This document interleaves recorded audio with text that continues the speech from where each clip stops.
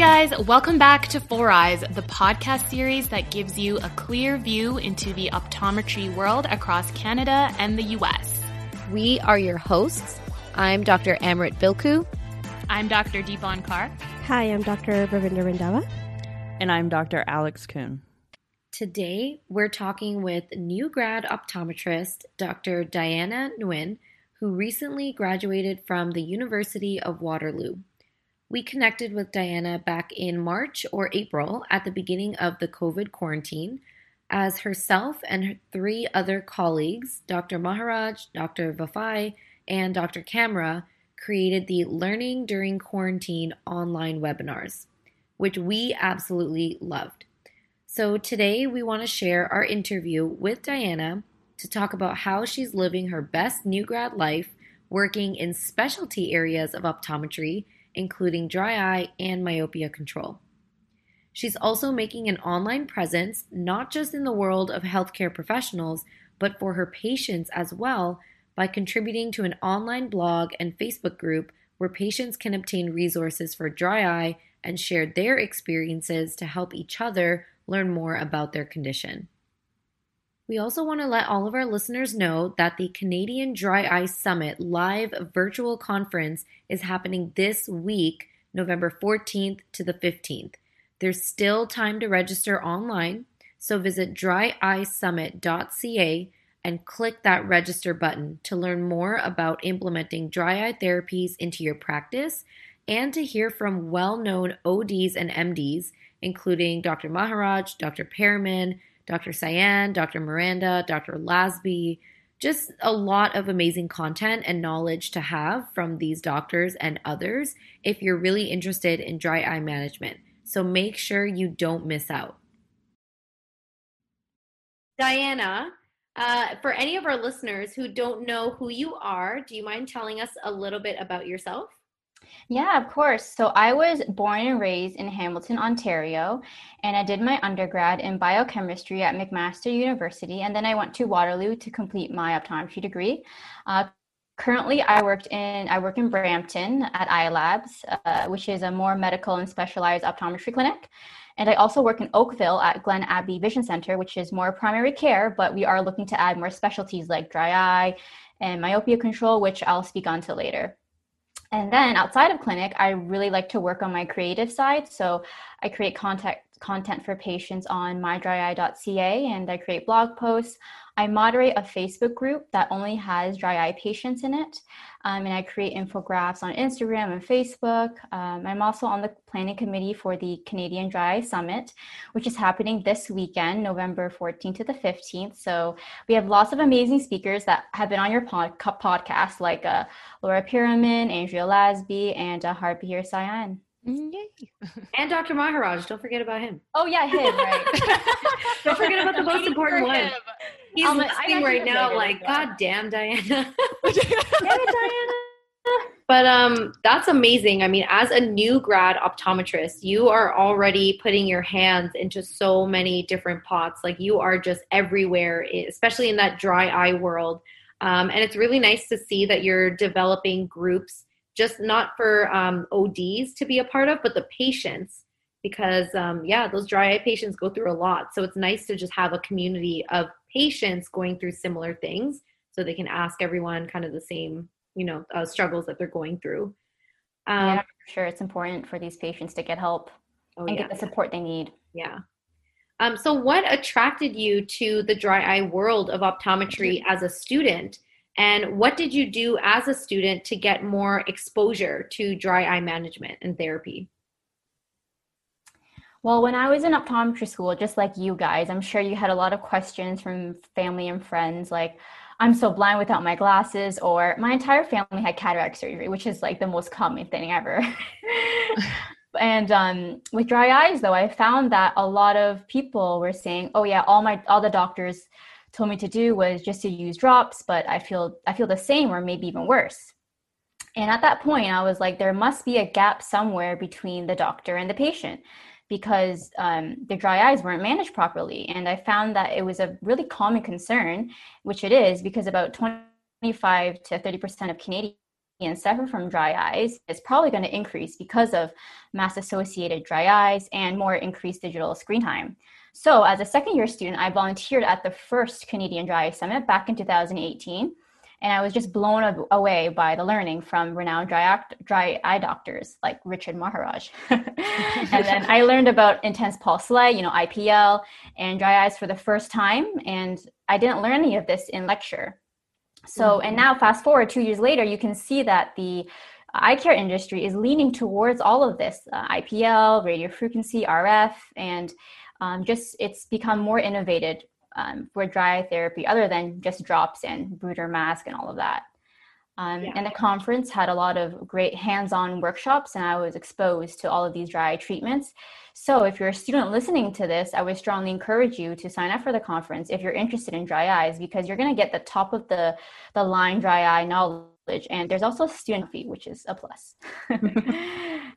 And then I had the opportunity to intern at an advanced dry eye clinic with Richard Maharaj. So lots of one-on-one training in addition to learning outside of clinic. Mm-hmm. So if you're a student that gets a chance to intern at a specialty clinic, whether it be dry eyes, vision therapy, contact lenses, I'd say go for it, because you're going to get so much exposure that's going to be in your advantage later on when you're graduated. And Emrit, I'm sure you can shine light onto that because you did your residency in vision therapy and BD. Yeah, definitely. I was going to just emphasize what you mentioned, that there's so much more to learn even after school. And we think that optometry school is literally everything about optometry because it's so much material. Mm-hmm. But then when you get out in the real world, there's so many products that you've never seen before, just different ways to even treat the same condition. So there's just so much more to know.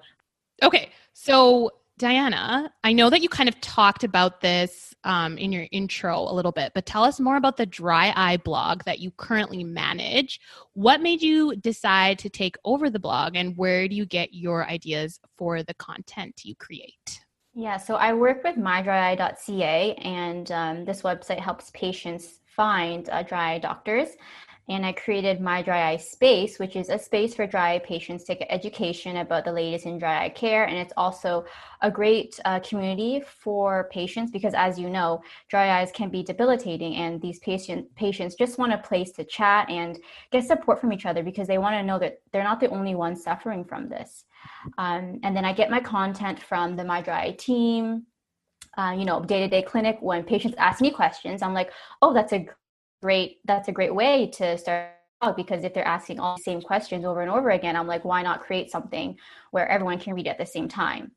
And My Dry Eye Space, it's on various platforms like Instagram, YouTube, and Facebook. And then I create the quick educational cartoons on Instagram, and I moderate the Facebook page as well. And then on this Facebook group, patients actually ask questions about the dry eyes. And then I'm here to give them accurate information, not fake news, like, Dr. Google or a random Reddit page. So patients even post pictures about their eyes and they're like, what do I do about this? So I always try to give them my answer. But then at the end of the day, I tell them, you need to go back to your optometrist to get a definitive diagnosis, because you can't diagnose things off the internet. Mm-hmm. You got to see your doctor, right? Yeah. No, absolutely. And I think that's such an awesome thing to have a forum for patients to be like, what is true and what's false? Yeah, that's so awesome. For sure. Like dry eye patients, they're very anxious. So I even had a question where a patient was like, I feel like I'm going to go blind from dry eyes. And I was like, no, that's not going to happen. Or you just have to keep reassuring them, because they're reading all these things on the internet and they get scared. And, patients are like that in general, not just dry eye patients. Yeah. Well, and also I feel like when you're having the discussion with the patient, they probably remember about 30% of what you say. So there's a lot of things they don't remember. And so if they could go to a resource and actually be able to read it later is very helpful. Yeah. Oh yeah. Exactly. Definitely. No, that's awesome. And what is your favorite part about working in a dry eye specialty clinic? So my favorite part is making a difference in these patients' lives by improving their quality of life. Some patients are able to read again or do more than 1 hour of work. And I think that's has to be my favorite part, because I can hear my patients telling me that their dry symptoms have been reduced and they feel a lot better. I also love having all the tools and gadgets under one roof. We carry all the dry eye drops, ointments, lid wipes, in addition to my Biography, Lipoflow, IPL, RF, and we have experience working with autologous serum and Procara. And I'm also learning to fit scleral lenses as a treatment option for patients with advanced dry eyes. That's why I'm going to be a patient there soon. Yeah. Amrit needs to come and see you right away. I really do. And Diana, what is the most challenging part about working in a dry eye specialty clinic as a new grad optometrist? Yeah, so if I had to choose one thing, it would probably be speaking to patients about compliance. So after the dry treatments, they think their dry eyes are cured, or they feel a lot better. But as you guys already know, dry eyes is a chronic condition, so you need to continue doing the dry regimen. Otherwise, you can go backwards. So I have to handhold them a lot and just reiterate that you need to take these drops and continue your at-home maintenance, continue to use everything that we prescribe. Otherwise, you may go backwards and your dry eyes may be back to square one. So I think that's the most difficult part. It's Yeah, I think that's working with Dr. Maharaj is the most difficult part. Say that again. You know that one on Instagram. It's like telling your patient to use warm compress and like eye drops, and like the patient throws away stuff. That's exactly how I feel sometimes. Like patients that don't listen. Yeah. You need to listen. Yeah. Or they'll say, I have never heard you talk about this, yet it's over the last 4 years. Oh, God. Get documented. I'm like, well, let's try one more time. Or what? I have dry eyes. You never told me this. Yeah. That's why I feel like the handouts are always the best. Yes. Because like Alex mentioned, you say it a billion times, but if you can give them something to go home with, they'll remember that for the long run. Yeah. And we do that as well. We give them a whole list of what to do at home and what we diagnose them as, so that they can go home and see, oh yeah, this is what I have. Yeah. And they just don't make stuff up. Yeah. Yeah, no, for sure. I feel like every optometrist, whether new or seasoned, deals with the, oh, I never heard about this information. When did you tell me this? And it's like a month ago when you came here last, So it's and it's not just dry eyes. It's just like regular patients, glaucoma patients. They don't take their dry eye drops. Oh, am I supposed to be taking those drops, or the IOP loading drops? Or they think it's dry eye drops, yet it's IOP drops. There's that. You know what they need? They need the vision therapy homework sheets that we give them. Like every week, this is what you do. That spells it out for them. Okay? You need your dry eye therapy homework sheet for them, basically.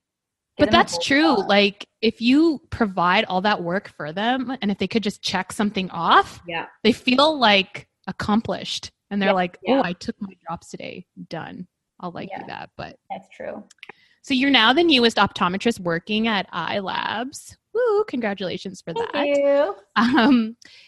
And it's a clinic that offers dry eye specialty services, as we already talked about. So what is your role in the clinic, and what specialty services are you offering as a new grad? And I know you kind of talked about it, but if you can go into more detail about exactly what you're doing. Yeah, so I work in primary care. So I do routine checkups, diabetic checkups, kids, but I also specialize in dry eyes, specialty contact lenses, and myopia control. So the specialty contact lenses can be split up between dry eyes and myopia control, because Ortho-K can be done with myopia control, and the scleral lenses can be done with dry eyes. So I'm tackling those roles at Eye Labs and my other clinic as well. Wow. How are you keeping up with the information for, all of these different services now that you're out of school? I think I just learned a lot while I was in school. So all the knowledge is still there, and all of this knowledge is pretty up to date, or they started teaching us myopia control when I was in third year. And I've been keeping up with like podcasts or webinars throughout COVID.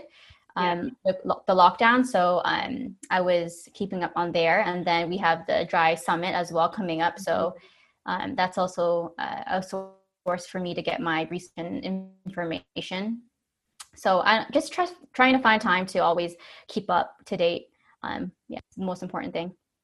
And talking about myopia control, would you please provide our listeners with some tips on how to pitch the idea of adding a specialty service like myopia control into an established practice with the practice owner? Yeah, so you can tell the practice owner that adding a specialty clinic is a practice builder. It is so important now because just about every other optometry clinic does primary care and sells glasses. So you really want to differentiate yourself. And then from a practice management standpoint, it's going to add another source of revenue. And then you can also internally refer like a high myop or a myop that's a fast progressor for a myopia consult. You can also tell the practice owner that if the clinic doesn't keep up with the latest research and technology, they are at risk at losing these patients for doctors that do myopia control, because word of mouth gets out within the parents, like, oh, my child is doing myopia control, they're doing this, and then they'll ask you, oh, my friend is doing this for their kid, or their optometrist is doing this. Do you guys do this?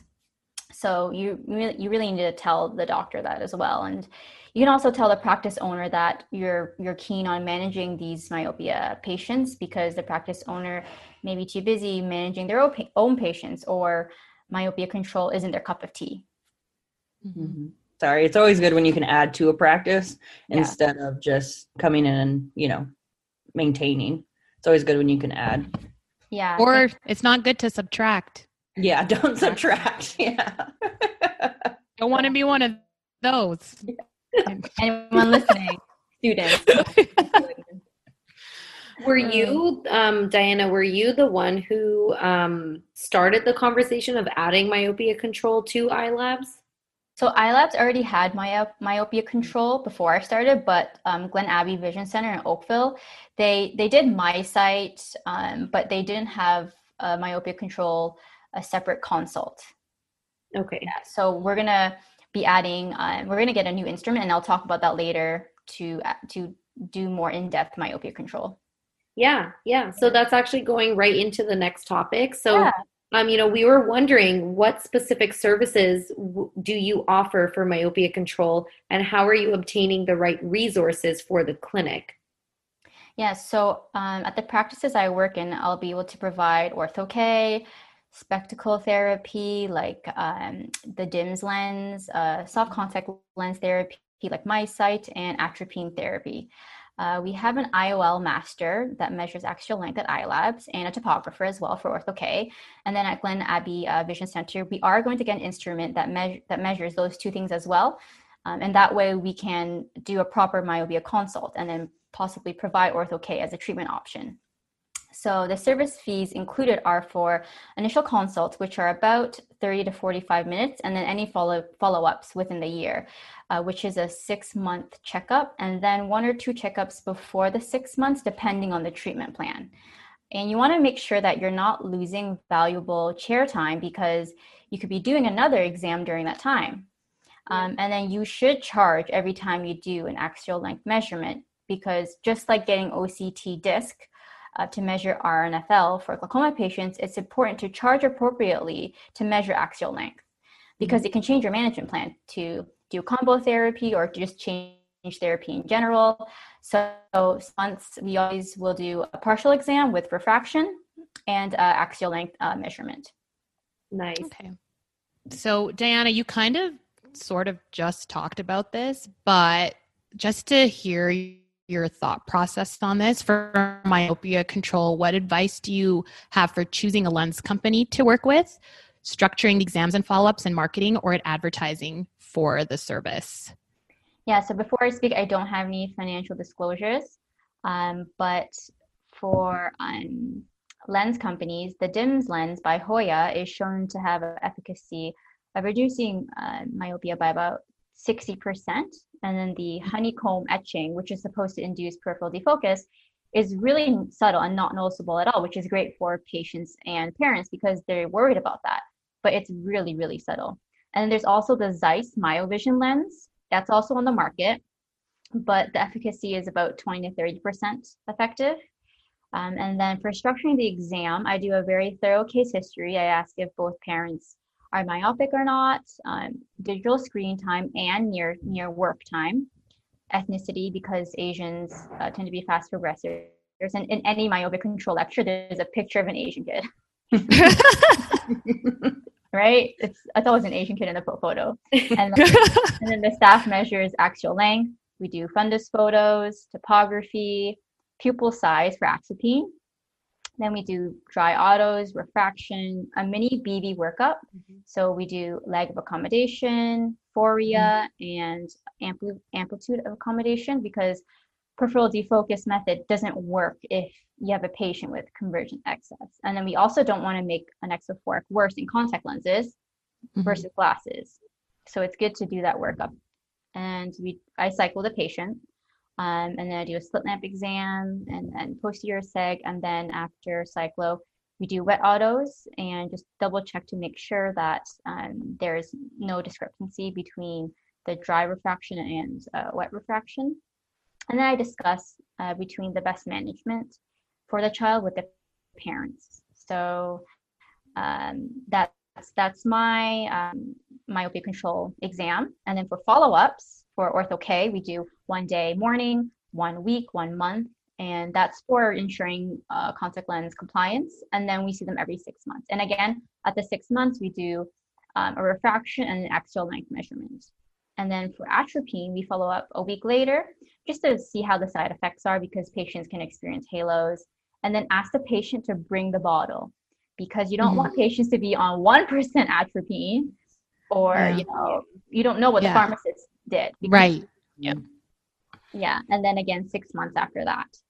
And then for spectacle therapy, like DIMS lens or Zeiss MyoVision, it's a 6-week follow-up after the glasses pickup, and then again every 6 months after that. And then sub-contact lenses like MiSight, it's 1 week to ensure compliance, and then every 6 months after that.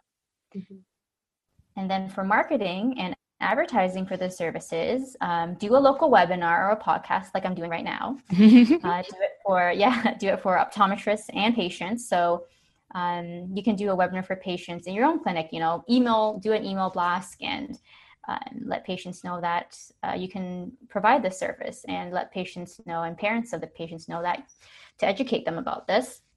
And then leverage social media on the clinic website, post myopia control content in the clinic, send letters or speak to pediatric ophthalmologists, because you want to tell these ophthalmologists that we are trying to prevent these kids from getting in your chair from retinal detachments, cataracts, and myopic maculopathy.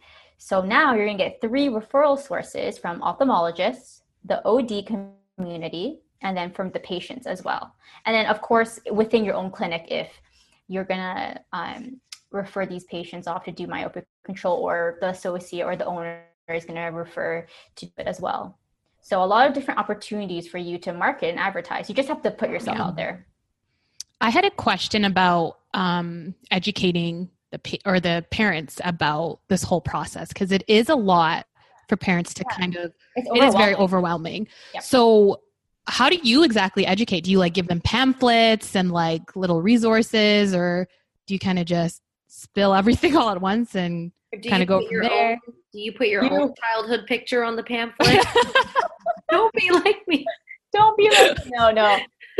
So I tell the parents, their progression is a concern for me, because a high eyeglass prescription, being nearsighted, means you have a longer eyeball length. And I think it's important to mention the eyeball length, because all they think about is the numbers, but it's really the eyeball length that's the main thing, right? So tell them that you want to prevent them from progressing. You want the eyeball to be stable. You don't want it to grow, because you're at risk for retinal attachments, cataracts, and just name all these eye diseases so they understand that they're at risk, and even give them facts and checks. Like if you're over a -3, you're at 20 times more risk for RD, right? And 5 more chance for cataracts. And then you can even give the parents their prescription and show them this is what your child sees. And be like, oh, if you don't treat it now, it could get like this, and then put the more lenses over top to show them. Because sometimes the parents don't know, because the kids also don't know. The kids are like, I can see perfectly. Yeah. And they see 20/50 or something, or 20/60, So it's all about the education. And then I never push patients or the parents. I'm like, let me know what you decide. But I suggest you get a consult done, and we can see what we can do from there. Just showing the parents is really a good idea too. I showed my brother what I see. He's a -1 and I'm around a -10. So I showed him what I see. He's like, how did you survive? Seriously. Yeah. I was like, glasses. Too bad myopia control didn't come on when you were younger. Right? Yeah. It's also important to tell parents that you won't be able to reduce the myopia. Just, stop it, just reduce it so that it won't become the twice as high. Yeah. And then you should also give expectations to parents that we may have to change therapy halfway or in between. So just set the expectations for these parents too. Actually, I have a random question that has nothing to do with any of the questions we just asked. Okay. But you are a 2020 new grad. So how was taking boards and working and all of that stuff? Like, I just realized that that was all postponed for you guys. So no big grad, no biggie. So how are you and your friends like coping? Are you guys like, when are we getting paid? Like, what is this? Yeah, so in the middle of the pandemic, I was interning at iLabs, and then Justin Trudeau was like, nope, we're shutting you guys down. So then I had to end clinic a little earlier.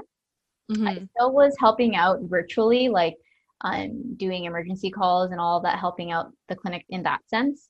And then our boards was pushed back from end of April until end of September. And then we just got a result this beginning of November. And I passed. Yay! Yes. Yep. I would be surprised if you said anything else. I'm giving all this advice that I just passed. Can you imagine? You're just like, oh, I failed. But anyways. Take my advice on all this. Yeah. So a lot of my classmates have been working under delegation. Okay. So that's what I've been doing as well. Okay. So I started working a little bit earlier, around October. Like, I was doing some tech work in the beginning in the summertime, but then I started working as OD in October, and then I'm doing OD stuff now as well under delegation. Okay. And then once I'm licensed, then everything is under mining. But the doctor just has to be there, and patients are just aware. So it's been fine. It just sucks because everyone was stressed out. Like, when are we going to write the boards? They didn't really tell us when we were going to write it until like August or something. And then I don't know when I'm going to get licensed, because even though we have our test results, the college still takes time, right? I mean, like forever. Yeah, it takes forever. So they said they're going to accelerate the licensing, but I'm not sure. I feel like I don't trust them. Like, I just don't want to set my expectations so high and be like, yes, I'll be licensed by the end of this month, when it's going to be like December. So it's not. At least you're still working. That's really good. Yeah, it is. And how was COVID for you guys as optometrists? It was a roller coaster. Honestly, definitely. Like, well, I guess Amrit, you kept on. Well, both of you guys actually kept on working, because Alex, you were kind of running your practice for that time. Yeah. Because your dad was like, well, I'm going to go. I was doing emergency care, and then I had to go down to the office and make sure, they didn't blow up or anything. So that was important. Yeah. And then Amrit was working during her residency, but for me and Rav, we got laid off. So it was like everything had to be planned differently financially. Like, I was like, oh, what? Like, what do I do now? And then we weren't sure when we were going to start again. Like, we weren't sure if it was going to be like a month and a half. So, our finance episode, when they really talk about, make sure you have an emergency fund. Like 3 months, right? No, have it. It's a good idea. It's a good idea. But I think that was just the financial part of it. It was just like, suddenly there was that change. And you were like, oh, okay, now I have to budget and plan things a little bit differently, but got to get your Excel sheet up. Yeah. But no, that's awesome that you passed your boards. Congratulations for that. We didn't even do a little celebratory dance. It's not vodka, it's water, but we'll pretend. Oh, yeah. I was going to ask you, I was like, we can go grab some drinks too if you want. Yeah. Happy hour. Yeah.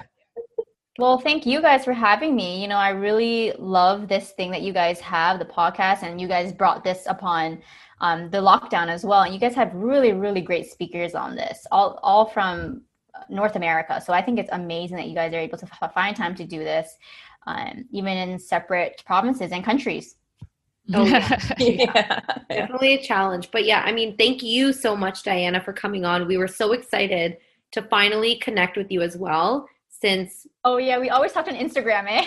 yeah, I mean, this is the best part about podcasting. You know, our network is growing so much, you know, because we're meeting everyone over social media.